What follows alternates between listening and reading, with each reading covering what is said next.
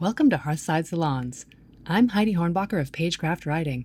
Each week we bring you conversations with creators and innovators to feed your creative fire.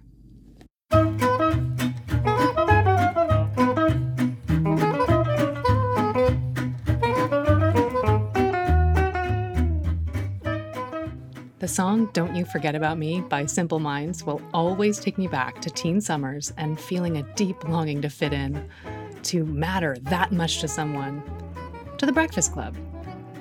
When I swim in the ocean or even in a lake, I have to force myself not to hear the Jaws theme, but it's still there on a subconscious level. Composer Jeff Rona says music is a subversive element that stirs the heart. It's the only sensory input aside from smell that circumvents the conscious mind and goes right to memory and our most primal core cognition. Today, we talk about storytelling through music, deconstructing music for video games, and the difference between pop symmetry and film scores. Is that a vase behind you with the sunflower on it, or? That is actually a percussion instrument That's called what an Urdu.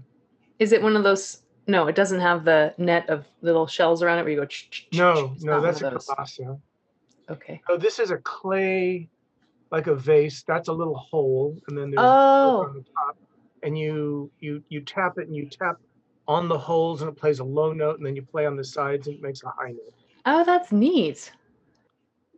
Yeah, there's quite a few instruments off camera from all over the place, and I have my Balinese gamelan orchestra upstairs. Yeah, you got a bunch of really cool instruments from all kinds of different cultures around the world. Yeah, used to be a bigger part of my work. A lot less so now. Why is that? Kind of just my own musical progression, and I think in general there's less interest now in world music than there used to be, and in film and TV. It's just it was kind of trendy for a period of time, starting in the mid to late 90s. I was gonna say the 90s, right? Little Middle Eastern instruments that that had nothing to do with the plot or the you know, it was just like, hey, it's a cool, weird sound, and it just got a little out of hand, and it had its run of about 10 or 12 years, and then it kind of thankfully waned. You know, I'm not going to call it cultural appropriation yet, but there's an aspect of you know, taking a little bit from this culture and a little bit from that culture and mixing it up inside your music, and then, you know, calling it cool. Well, I mean, so as a former radio DJ in the 90s, that I had a world music show, and world music was super I remember it being very popular and people were interested in it. And then now when you say that soundtrack wise, I'm thinking of things like the Gladiator soundtrack, you know, where you had that female vocalist style that was vaguely, I don't even know, was it Middle Eastern? And then you heard it everywhere. It was like the go-to. You had to have the plaintive woman voice floating over the well, Gladiator, which I worked on, and I actually wrote a little bit of music for that. You know, movies usually start with something called a temp score, where the director and the editor just grab from different records, sometimes soundtracks, sometimes other albums, and drop them in and see if it kind of creates a mood for the editor to keep cutting. And they might have a few screenings for producers or for small audiences with music that won't end up in the film, but is there as a sort of a placeholder to create a feel. In the case of Gladiator, they had extensively used the 80s sort of goth rock band Dead Can Dance. Oh, okay. Remember them? Yeah. And so they reached out to Lisa Gerrard, the singer, who's still active voice in Gladiator. But even before Gladiator, she scored and sang on 2 Michael Mann movies. She did Ali, and she did The Insider. Not with as much of her voice, but she has this unique, I mean, she's Australian, But she grew up like in a Turkish ghetto and Yeah, her kind voice of is really, amazing. And she you has know, that kind of world spirit, like yeah, world traveler. yeah. And she and I have worked on a couple of movies together, and Dead Can Dance has continued on. And Yeah. but that's a great example of sort of a hunger for the exotic. Hmm. Yeah, we were into Um, that in the 90s. But how much as as a composer do you feel like pressured or like to follow trends like that? Like do you have producers coming going, I really want that kind of sound or oh yeah, all the yes. Um, Not unlike the pop music world, where if Lady Gaga has a hit, and she brand, her first album and her first songs, and then suddenly you start to hear fragments of what she did show up in a bunch of other artists, and Mhm. that's kind of just normal chasing a hit. And so if a movie, I mean, just to be blunt about it, if a movie makes a lot of money, somebody they'll sort of deconstruct what was the secret sauce, Mhm. leaving out the fact that it was just well made, and you can't Yes. take well madeness and put it into your project.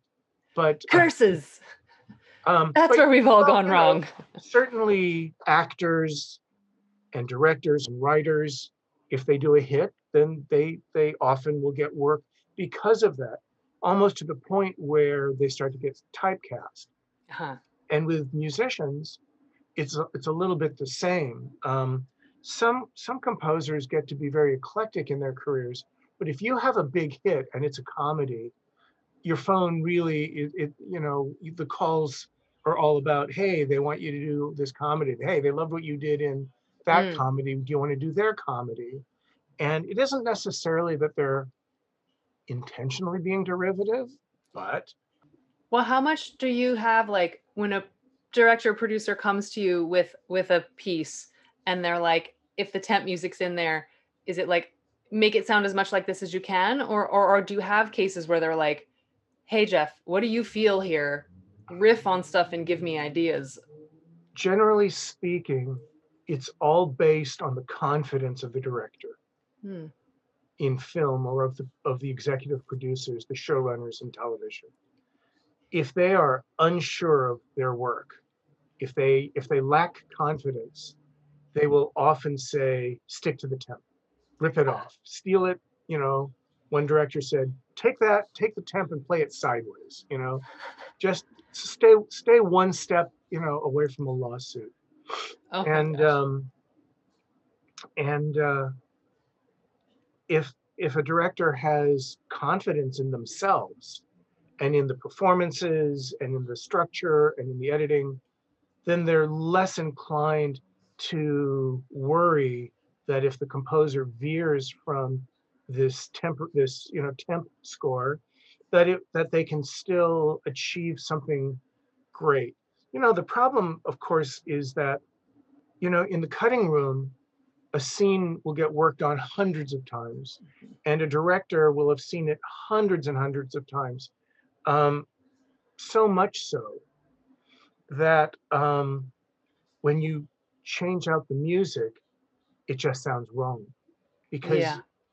in their brains, they've married that piece of music that Hmm. was not written by the composer with that scene, and then they're just thrown off. And I've encountered that on a few occasions where it's like, well, why didn't you do the high note where she picks up the gun? And it's, well, that's what's in the temp. When things are going well, uh, an experienced, confident director, editor, producers can set those things aside and hope that the music will fulfill their vision, but with a bit of surprise. How much do you encounter, which I know I went through, directors falling in love with a specific track and going, let me get to this band and license this track. And you're like, Oh, well, that could I stay out of their way with that. Most films and TV shows have some amount of music that isn't written by a composer for right, the right, right. score, but that is just, songs from bands That's or albums that they really like. And, in theory, if it feels right, if it tells the story, stylistically, if it's set in the right period, or for whatever reason, the choice is to use a song instead of score. In theory, it should be for a reason. And there's a lot of different reasons. Sometimes it's just nice to take a break. And sometimes it's nice to get nostalgic. And sometimes it's nice to get just do something contemporary, whatever it is. There are pretty significant budgetary constraints with pop music in film. It can cost tens to hundreds of thousands of dollars to place a song by a well-known artist into a high-profile project, which would be any TV show and any non-indie movie. The people who pick music, who pick songs for movies, they're called music supervisors. Yes. And I stay super far away from all that. Yes. Although sometimes when we're spotting, when we're in a meeting to decide where the music is going to go in a film or a show, sometimes we'll come to a scene and the music supervisor will say, "I have a great idea for a song there," and I'll say, "Well, I had thought about scoring that, but why don't you take a shot at it first? And if it works, great. If not, I'll have a standby for you, and that'll be that." And that actually works really well. Oh, that's awesome. Let me rewind and say something kind of as a preface. Okay. Which is, why have music at all? Yes. And why is it that there have been virtually no movies or TV shows without some kind of music? There's really a handful, and it's really conspicuous when it happens. But Alfred Hitchcock made a movie without music. Woody Allen made a movie without music. Cloverfield, the Matt Reeves movie, only had an end title song. Roma didn't have any music. Oh, that's right. Except music just in the streets. Incidental there's a lot music, of it. And but why have music at all? And if you are going to have music, what's the point? And what's the goal? And here's what's interesting. When you think about it, every craft that goes into making a movie, well, everybody's job is to trick the audience into thinking that what they're seeing is real, that those are real characters in real danger, actually in love, actually being chased, actually saving the world, whatever it is, and that everything about it is plausible, even if it takes place in outer space or in the future or in the past. Everything is about building believability, with one exception. And the only exception really is music. Music is absolutely not a part of the real world. There is no fast music when somebody's chasing you. Should you experience except for what I hear in my head. Except for what you hear in your head, which is probably and so it's interesting how accepting an audience is that there's music, so much so that when you don't have music, it's weird. It's jarring. And so it is oddly at odds with it, and yet it's very hard to tell a story without music. Well, I was going to say, in answer to your question, music helps tell story, right? Music only is there to tell a story, but it adds a few things. If you see a play, it can be very emotional. But if you take that play and add music, it's an opera. And operas are way over all of the emotion. Operas are all about dialing it up to 11. Yes. Kind of from beginning to end. And that's because music moves us in a way that words don't. Listening to dialogue, an audience has to think. When you're sitting, even if you're trying to veg out in front of a silly, sitcom, you're still thinking. You're listening to the words. You're putting two and two together. There's an intellectual aspect of absorbing media. Why did she say that? Oh, it has to do with the thing that he said 3 scenes ago. And so, there's a lot going on. Music, and especially film music, doesn't exist in the intellectual realm. it's a subversive element Hmm. that simply stirs the heart, and it does it with well, with a familiarity where we all grow up with music. You know, music is one of the first things we hear. Our parents sing to us. We grow up listening to music. We start enjoying things and, you know, buying music or, you know, collecting music. So music is a part of all cultures. It's Yes. about as universal, if not the only universal art form globally. I think there are tribes and cultures without written words, without specific dancing, without drama. But I don't think there's a culture on the planet without music. So clearly, music has a primal Yes. effect on us, and it does it below the radar of intellectual reason. And so when you combine that intuitive, subliminal thing that music does to stir emotions, whether it's fear or joy or fun or tense or mystery, and you add that to the intellectual part of storytelling, which is words. There's something about the two together that just takes a scene and moves it somewhere else. And you also have the issue that, with very few exceptions, movies and TV shows don't take place in real time, you Hmm. know, and because of that, it's part of a filmmaker's challenge to manipulate the sense of time as it passes. Sort of, what is it, psychological versus ontological Yes. time, if I may, You may. to throw a couple of 12-cent words. But the perception of time versus the clock ticking. Hmm. Music is phenomenal at that in a way that even editing can't quite pull off. Well, So it's really cool what you're saying about like the sense, the way it hits our sensory. It's below like the cognitive level, and it's like only the only other thing that I think that can do that is smell. How a smell can take you back to a memory, and like a song can take you back to a memory or a feeling, and you might not even realize what just happened or why you're feeling that way, but it's like, oh, it was that song, or was that sound, or mhm, that smell. Those are the only things that like really get into that yeah, base humanity. yes, that's a good point. It's all about sensory Yeah. stimulation. And since we So, don't have smell-o-vision, we need composers. Well, although I did see that one John Waters movie oh where no, they really? had sniff guards. Awesome.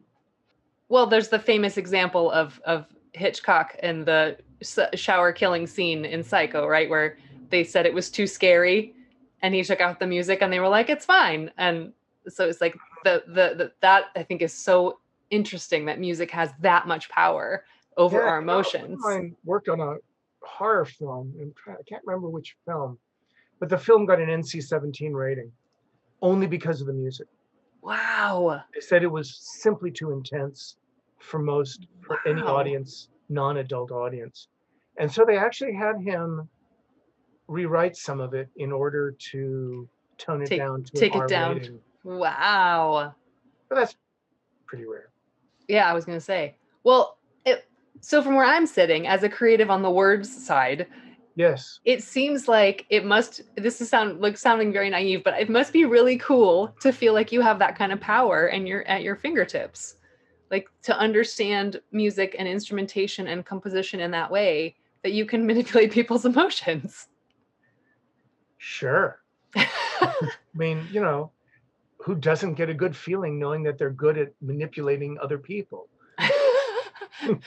Please be a kind and benevolent leader when you take over. Well, we're not leaders, you know. The story's already been told.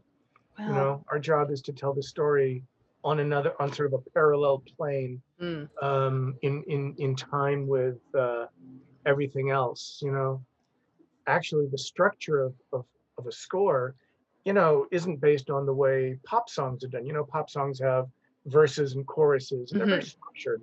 They tend to be in 8 and 16 bar pieces, and there's something very satisfying about a song that that has symmetry, mhm. whether it's a pop song, a rap song, country song, they all have really, in many cases, the genres are based on the structure and the form. Right. But It's film just like a score is screenplay. based entirely on the dialogue in a way. It's literary structure. It is, as the story unfolds, the music adheres to it. Mm-hmm. You know, sometimes loosely, sometimes very closely. So, I mean, you have composers, old school composers especially, John Williams being an example, or if you think back to, you know, classic cartoons, where every little gesture has a Mm-hmm. note and a flip and a gesture. Um, the more the music connects with the visuals, the more engaging it is. Modern film music does much less of that. Hmm. That, in fact, the word for it is cartooning. Um, Cartooning, yeah.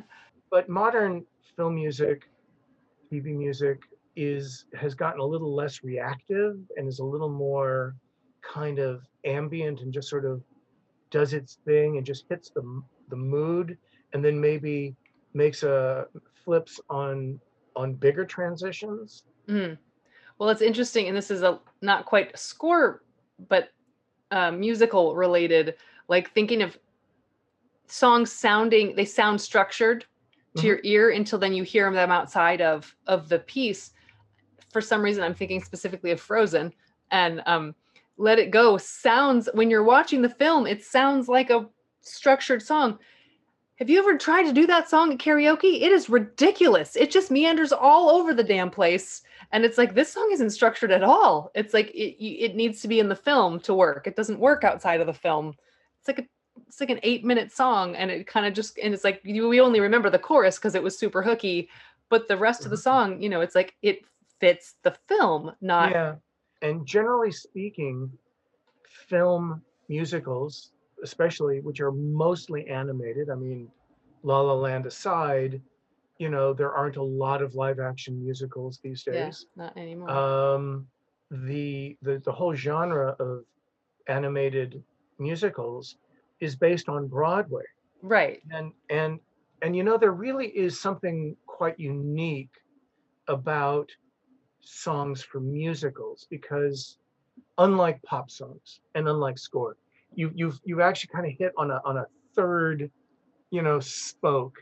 And you know, if you think about any musical, whether it's West Side Story or Frozen, generally speaking, the songs are actually in their heads. They're not really singing to each other. Right. They're singing You to don't the want to look like an audience. idiot. It's singing. The singing represents uh, Thoughts and subconscious feelings. subconscious Yeah. thoughts.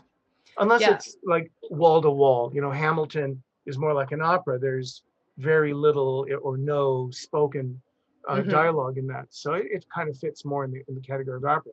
But with musicals, basically plot, plot, plot, plot, dialogue, dialogue, dialogue, and then stop, sing about something more metaphysical and psychological, but it has to move the story forward. Yes. It can't end where it began.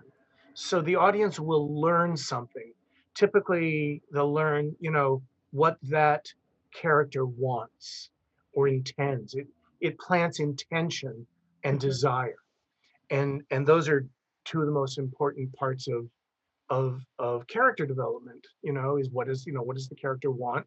What is the And what do character they do to get it? trying to do?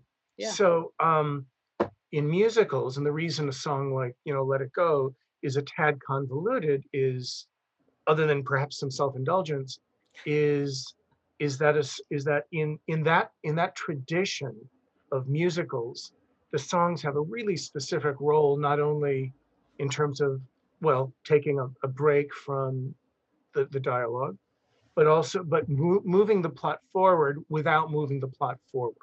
Mm. Nothing happens during the song, you know, nobody dies in the middle of the Right. song. Makes it hard to, you know, do the Keep second singing. half of the song. But there is something very unusual and kind of interesting That about is interesting. the I hadn't thought about way it. the way those songs work.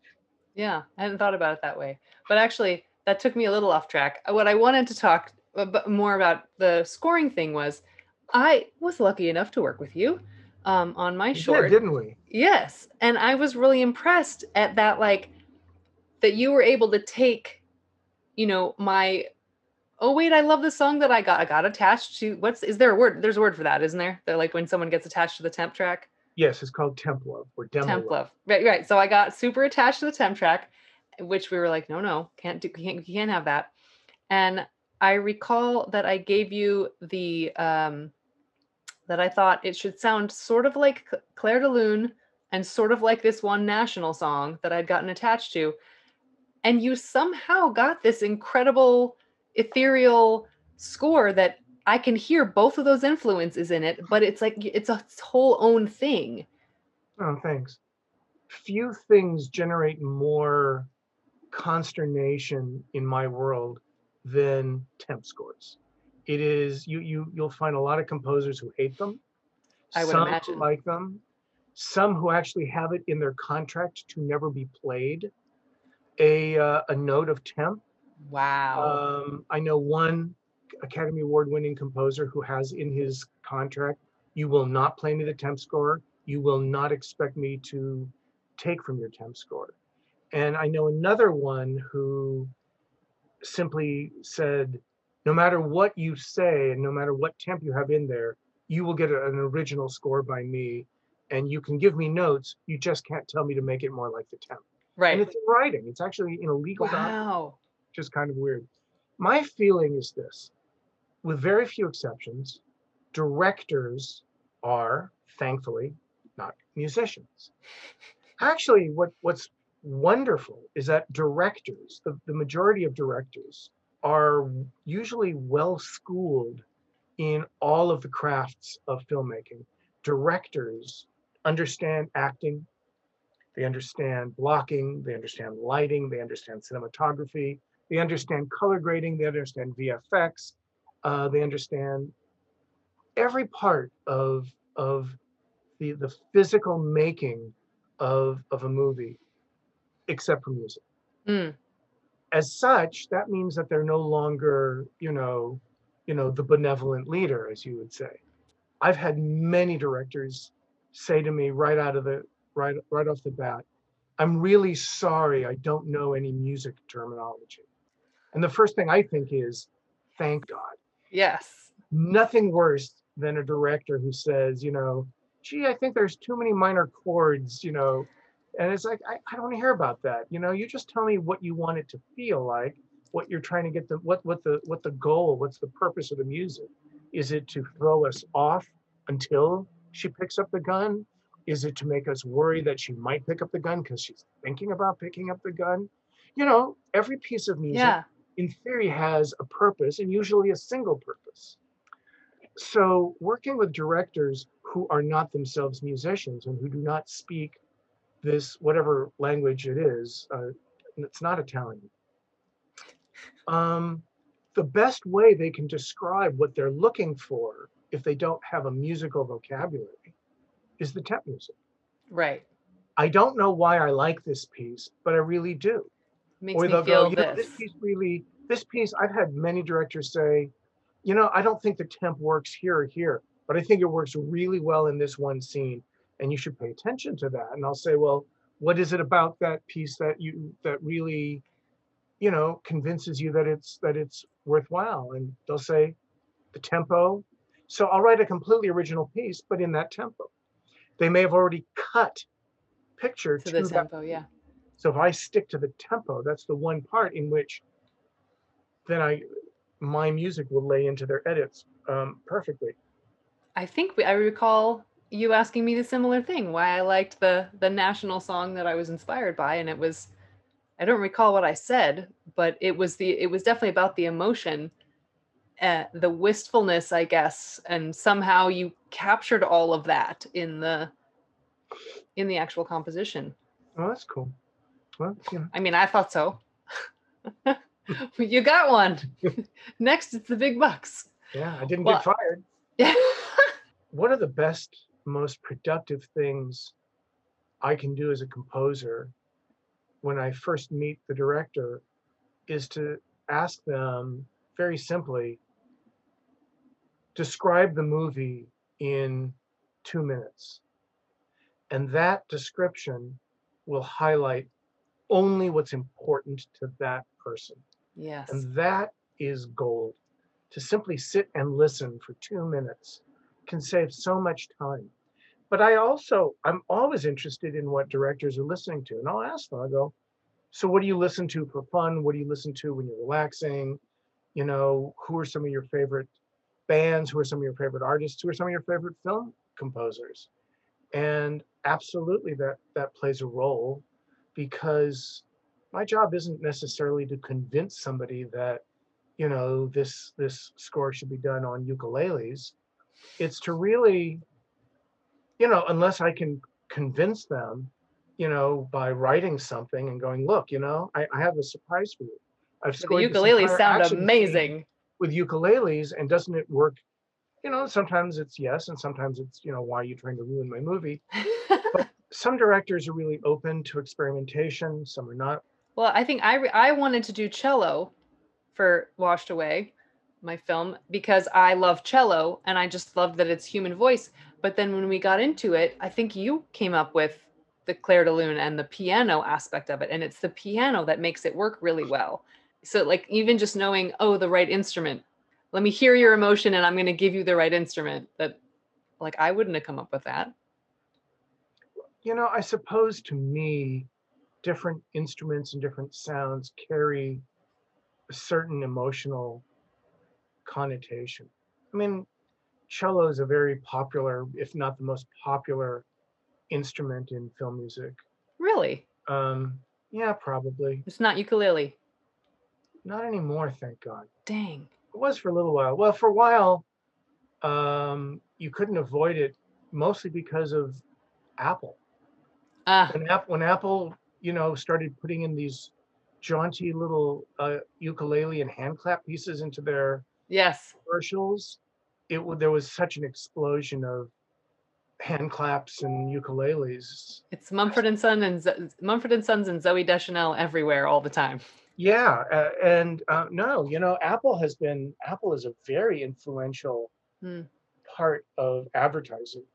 The music that they put in their commercials and in their, introduction videos that they put on their website, get incredible. Oh, I'm sure that's a golden apple for any composer or band. Yeah, a lot of it's chosen by this one guy down here in LA. This one clever guy. Picking instruments is kind of important, because different instruments, maybe because of their history, carry with them certain things. Because you were talking about when you listen to a piece of music, it conjures memories. So you put a ukulele and hand claps into a score, what goes on your mind is, Mumford, Mumford. Yeah. And now forever will. Or iPhone 8 or something. And that can work for you and that can work against you. If you use a very distinctive instrument, people will connect to it because of how they've heard it before. Yes. Unless you use it in a very novel way. You can't ever use a penny whistle again without us waiting for the boat to hit the iceberg. Something like that. That's a very good example. Choosing a piano, which is maybe, the most versatile instrument we have in Western music, emotionally, not sonically, it only makes one sound. Yes. Even a solo piano is capable of conjuring up so much memories. Yeah. It's the cornerstone of classical music. It's the cornerstone of jazz, early rock. It comes up in all kinds of places. To parts of the world where the cultures don't listen to the piano holds no meaning to them whatsoever. Oh, interesting. If you go, a musicologist who had gone to Africa kind of went with the idea of, is music inherently emotional?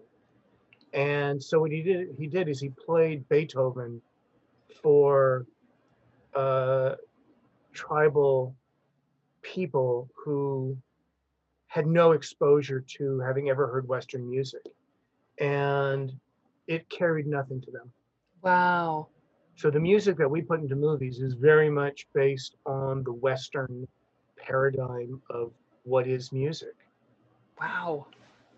That feels really strangely, aggressively dominating over the rest of the world. But I guess we got to know our audience as filmmakers. The internet has made it such that Western music is now everywhere. Yeah.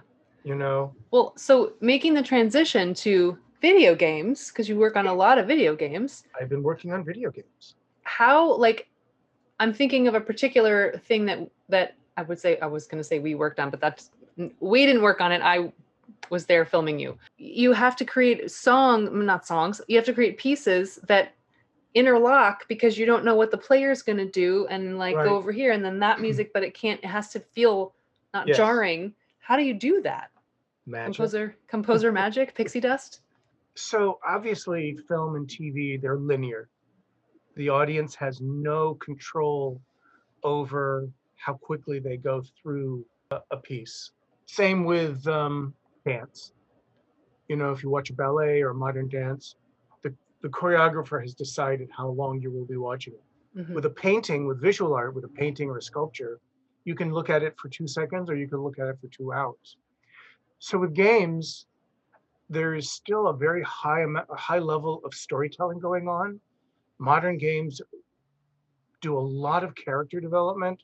They do, I mean, they're not just shooting guns at monsters, although eventually they're all shooting guns at monsters, but there's a lot going on. And you're right, if you're good at the game, you get through it faster than if you're not good at the game.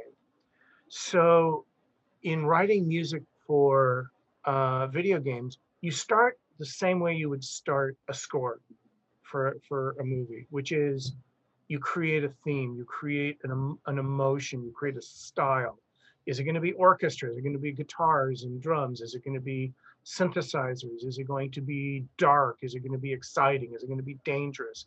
You know, is it going to have a melody? Is it going to have choir? You know, all of these, you make all of these decisions, and then you write some pieces, and you write some tunes, and you write some themes, and you know, like in film, you might have a theme for the villain, a theme for the hero, or you might have a chase theme and a tension theme and a, you know, explore the world theme. Once you've kind of come up with these more traditional musical things, these sketches, then there's a layer in between those and the game. And that layer is that you take the music and you deconstruct it, and you deconstruct it in two directions, sort of an X and X-axis and Y. Mm. So on the X-axis, you can take a 3-minute piece of music and you can cut it into smaller bits. And the way you've written it is you may write it from the least exciting to the most exciting, which isn't that unusual in music in general. Sure. Classical music does that. Yeah.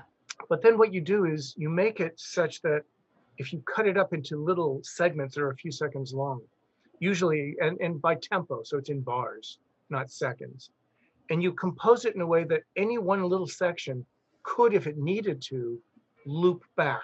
So you have the A section, maybe it plays once, and the B section, then the C section, the player can't quite figure out how to unlock the door. So the C thing, which could be 10 seconds long, 15 seconds long, repeats, but it's seamless. You can't hear it. But once they unlock the door, it jumps to D. And then as they get down the hall, it goes to F. And if they go fast, it might jump to H. And so you do it in these little bite-sized pieces. But then if you think about it, any given piece of music typically has layers to it. There's percussion and strings and synthesizers and melody and rhythm and harmony. Well, in a game, you divide those up. As the game is being played, there's software inside the game console, whether it's your phone or, you know, a PS5, that can take layers in and out. So getting back to the idea of section C looping, well, that would, even at 10 seconds, eventually you're gonna, you know, go, oh my God, this is like, make it stop. But so then you're on the Y-axis, the clever picking out layers. There's this clever software, they call it middleware, and it's in between the music that I write and the player playing the game, and is responding to the actual gameplay. Wow. So it can even be done semi-randomly, where every third or fourth time it'll leave out the voices, or bring in an extra guitar. So modern video games, the big ones, have actually in some cases a phenomenal amount of technology. I'm describing it in fairly simple terms. There's quite a few other ways of making music highly interactive. So We've come a long way since the Donkey Kong we've come a long or way since Super then. Mario. And Like I just that's the only thing I know. Doot yeah, doot doot so doot so doot it doot just doot. kind of savvy.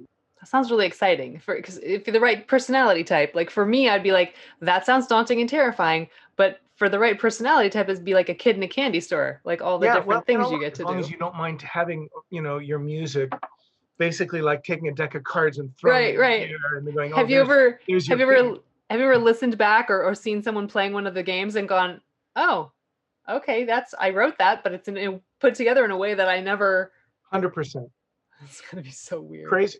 In addition to video games, of course, you are also a recording artist of your own From time to stuff time when I from can. time to time.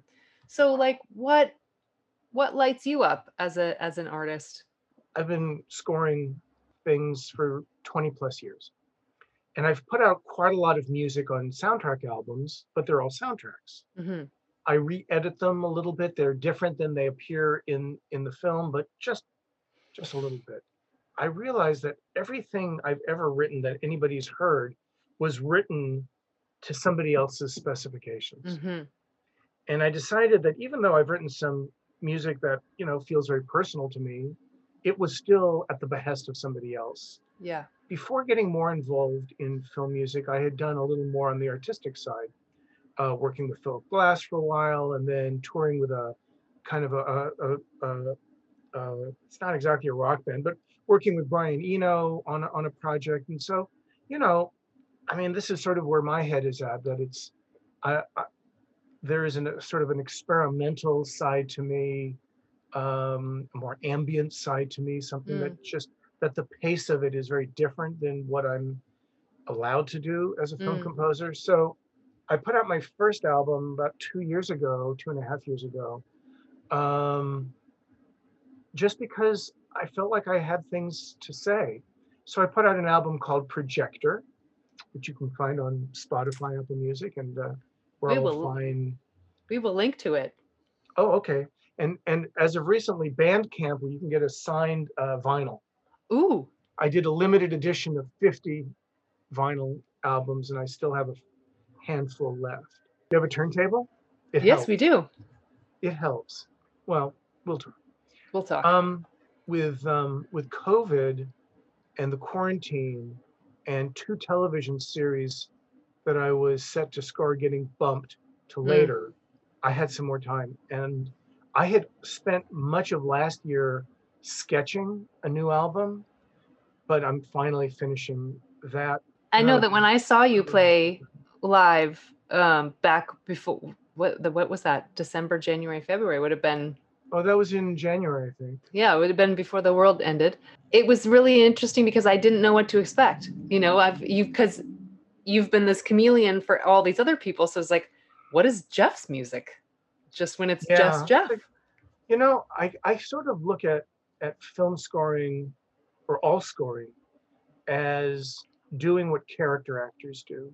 Mm-hmm. Good character actors convince you very quickly that they are funny or menacing, and they have a knack for putting on personas, and they get work because of their ability to put on a persona, where other actors are basically hired to just be that actor. Yeah. And most lead actors are sort of a brand. Mm-hmm. You're going to George Clooney your way through this. We want George Clooney to George Clooney the movie. Yes, and that's a pretty long list of lead actors who really stick to within a fairly narrow range. They may do some drama, they may do some comedy. Then you have character actors. It's like you recognize them. I've seen them. I've seen them in a million movies. Yes, it's that guy. Yeah, and so really, you call it chameleon-esque, and I think of it as character acting. Yeah, that's been my entire career. So it is nice to step out of that. Yeah, it's got to be satisfying to actually have your own. Quite a few film composers will say, I don't have anything to say musically except in service to the movie. So for you, it must be really satisfying to step out and use your own voice. It's absolutely great. Did you grow up in a musical family? Were you No. like you came out of the blue? I had an older brother who had perfect pitch Oh wow. and was a kind of a musical savant, and we had a little upright piano in the house, a little spinet piano. But I don't, and I did not excel in music. I did not grow up wanting to be a musician. Huh. I had other plans. It was really only in college that I started thinking, well, let me figure out what I can do here. Sort I of what knew what I college? enjoyed, but I didn't know what that would mean professionally or as a career, as a life. Hmm. And I did eventually figure out that, music was exciting to me, and making music was not was actually the most difficult thing I can do. Huh. It is challenging to me, and it is to this day. It doesn't just trip out of me. Elton John has often said that it takes less time for him to write his songs than the length of the song. Jesus. They just pop out, and I'm the opposite of that. I it's experimental, but it's also methodical. No, I mean, my parents listened to music. My father had a violin which he would take out of the closet once a year, play 3 notes, get frustrated, put it back for another year. So that doesn't. So no, there wasn't any real. I mean, we were Wow. just music. Was That's there a sort of that reaction sort when of you thing. said this is what I'm doing for my life, or was it like, oh yeah, Yes, you're there going to be was fine? very much a reaction, and it was not good. What? How did you get around that? The way anybody does, not Like, I listening to don't the care parent. what you want, Dad. You're not the boss of me. Look, I grew up in a family where, as the son of Eastern European immigrants, uh, who had to flee. Um, well, actually, who were unable to flee. They were in the concentration camps. Jesus. So there was a big emphasis on education. Mm-hmm. Something solid. And my parents, like most parents, wanted something practical for me. You know, Learn a craft, learn a trade, Yeah. something, get hired, Be safe. Be taken and care be of. safe. And Yeah. that just wasn't for me. I think I had one job when I was in my 20s. I worked for 4 years, but for a company that made musical instruments. And it was actually great. It was very helpful for me. And then that was the last time I ever had a Had a quote unquote boss. job. What I do isn't for everybody. It involves there's as much luck as anything, tenacity, self-confidence, failure, and more failure, and disappointments, and second guessing, watching other composers, climb the ranks faster than you, and dealing with a wide range of personalities. I can easily say that the best and worst people I've ever met in my life come from entertainment. I think Um, that's fair. Fortunately, they skew towards the best. Look, I've been, verbally abused and Mm. emotionally abused, and I've built up a pretty thick skin. I built it up fairly quickly because I had a couple good mentors who said, "Yeah, don't take anything personally," Yeah. It's which like is it, well, hard, it's well, yeah, because it's A, you're creating something from your heart and soul and putting it on the page, and B, the person's having the reaction very much from their emotional core that has nothing to do with you. It's their past and their Yeah. memories, and they're having that reaction. They could learn to communicate it in a way that's not mean, but Well, if there's time. yeah. When there's no time, then the tact goes out the window. Yeah. I developed this sort of mindset very early on, which is when I'm sitting here in my studio composing, I put my heart and soul into everything I do, like you said. And I write it, and then when it's ready to send, I save it and I send it. From the moment I finish it, it's not mine anymore. Mm. I traded it for money. Yes. And at that point, it belongs to the person who hired me. So it's mine in this room. But once it leaves this room, it belongs to somebody else. So if they say to me, yeah, I'm not feeling it. I wanted something, sad, and I just don't feel it's that sad. Okay. Fine, Well, it's your yeah, music. I'll fix it for you. we'll do a You want me sad to thing. fix it or do you want me to rewrite it? Oh, you want me to rewrite it? I will pour my soul into it again. Wow. But the Yeah. minute it's out, it leaves this room, I I I I release my emotional attachment to the music itself. That sounds very healthy. It's de rigueur. I don't know how Hmm. anybody could survive Yeah. this business, whether you're a composer or a writer. If somebody says that sucked, you don't take that to mean I suck. I've always sucked. He just figured it out, and I'm going to, wear the badge of, the scarlet S. I was gonna say the Scarlet S of suckitude for the rest of your life. That's my compromise. I Wow. feel it in here. Once it leaves, then I am game for whatever. Look, my first intuition is the most musical because it's what I thought of. Yeah. But you know what? I can think of only a tiny number of there's only a tiny number of times where when a director said, "Oh, I need you to make some changes," that it didn't get better and that I agreed. I rarely disagree with notes. First of all, a note is I need it to be more tense. It's not why did you modulate to A flat minor? It's I want more tension. So I can do that. I'm just this music is distracting me from the dialogue, and that's a really important line, and she whispers it. Yeah. Okay, whether it's a tiny little tweak, a major pull out the second half and do something else, or a page one rewrite, as you would say, measure one for us. Yes. It rarely has made the score worse, and almost always I'm always up against there's always a clock ticking. There's never Yes. not a clock ticking. So my job isn't about how good I write, it's about how good I can write and be done in the next 90 minutes or 30 minutes Yeah. or 4 minutes of music written by 5 o'clock today, whatever it is. Right. So when a director says, "Oh, you know what? That's not working for me," I get I get a little more time, which means a little time to process, to think, to reflect, and go, you know what? Maybe it is a little too busy. Hmm. Maybe it would be better if we didn't have the high violins here and just let it be this one thing. Looking at your journey now, what would you wish someone had told you when you were 13? Not thinking he was going to go into music. What do you wish you'd known? It's a good question. Probably just to follow your curiosities every day. Do something that involves your curiosity as often as possible. If you're interested in chemistry, go buy a chemistry set or go read a book or whatever it is. Follow your curiosity all the time.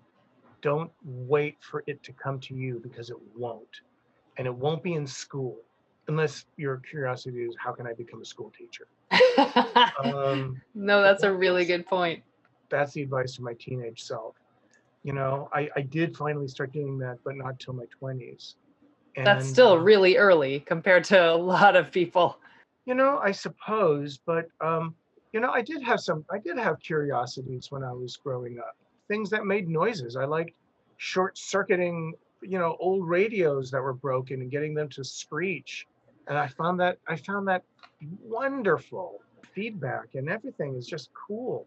Playing my dad's records at half speed is like, What does this sound like? Let me cut that see. out.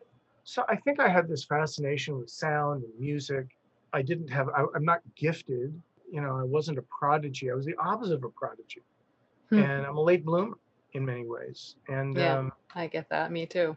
I have always been insatiably curious about things. I still am.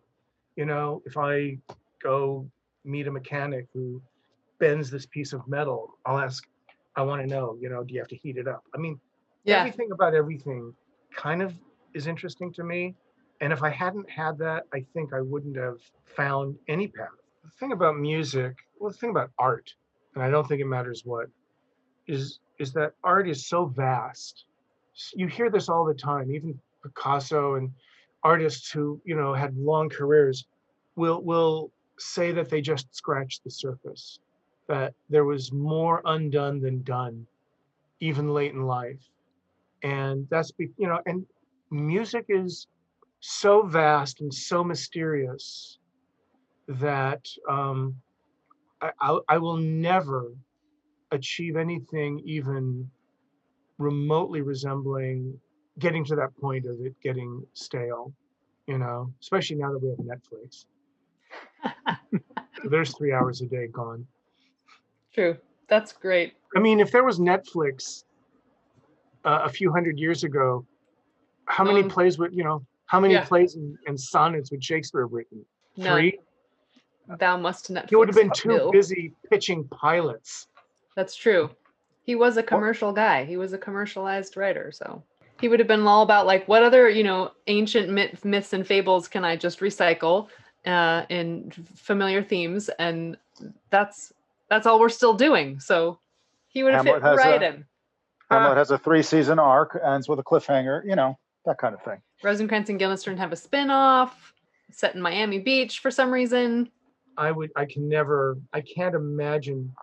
Look, I've been doing it for half my life, nearly.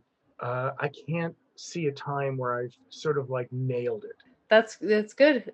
Staying humble and staying curious. Well, I never said humble, but like to think I haven't nailed it. Like you've never sat up and been like, I just wrote the best thing that's ever been written. I'm done. No, I consider everything I've ever done to just be good failures. Oh my God. Well, Jeff, I feel like we've covered a lot of ground tonight. Have we? I mean, you answered all of my questions that I had asked, that I had to ask. Wow. The only thing I didn't get to ask you, which is maybe irrelevant, but you were saying you were working on a new, in the what's next category, you said you were working on a Netflix project for something that's currently shooting in Scotland. But if it's currently shooting and they don't have something for you to work from, how are you composing for something that hasn't been? Oh, I read the screenplay and I'm writing themes based on the characters. Excellent. Tell us what that is when you can. It's about an author. Ooh, movies about writers, the most cinematic possible thing to do. Mm-hmm. But shooting it now, I'll finish it. I'll get started at the end of the year and then deliver it at the beginning of next year. The director is an old friend of mine. I've done 2 movies with her, both horror films, and now we're doing a romantic comedy. And frankly, I don't even know how she's going to do it, but she feels quite good about it. And somehow convinced Netflix that I wasn't a horrible idea, but I wouldn't have hired me.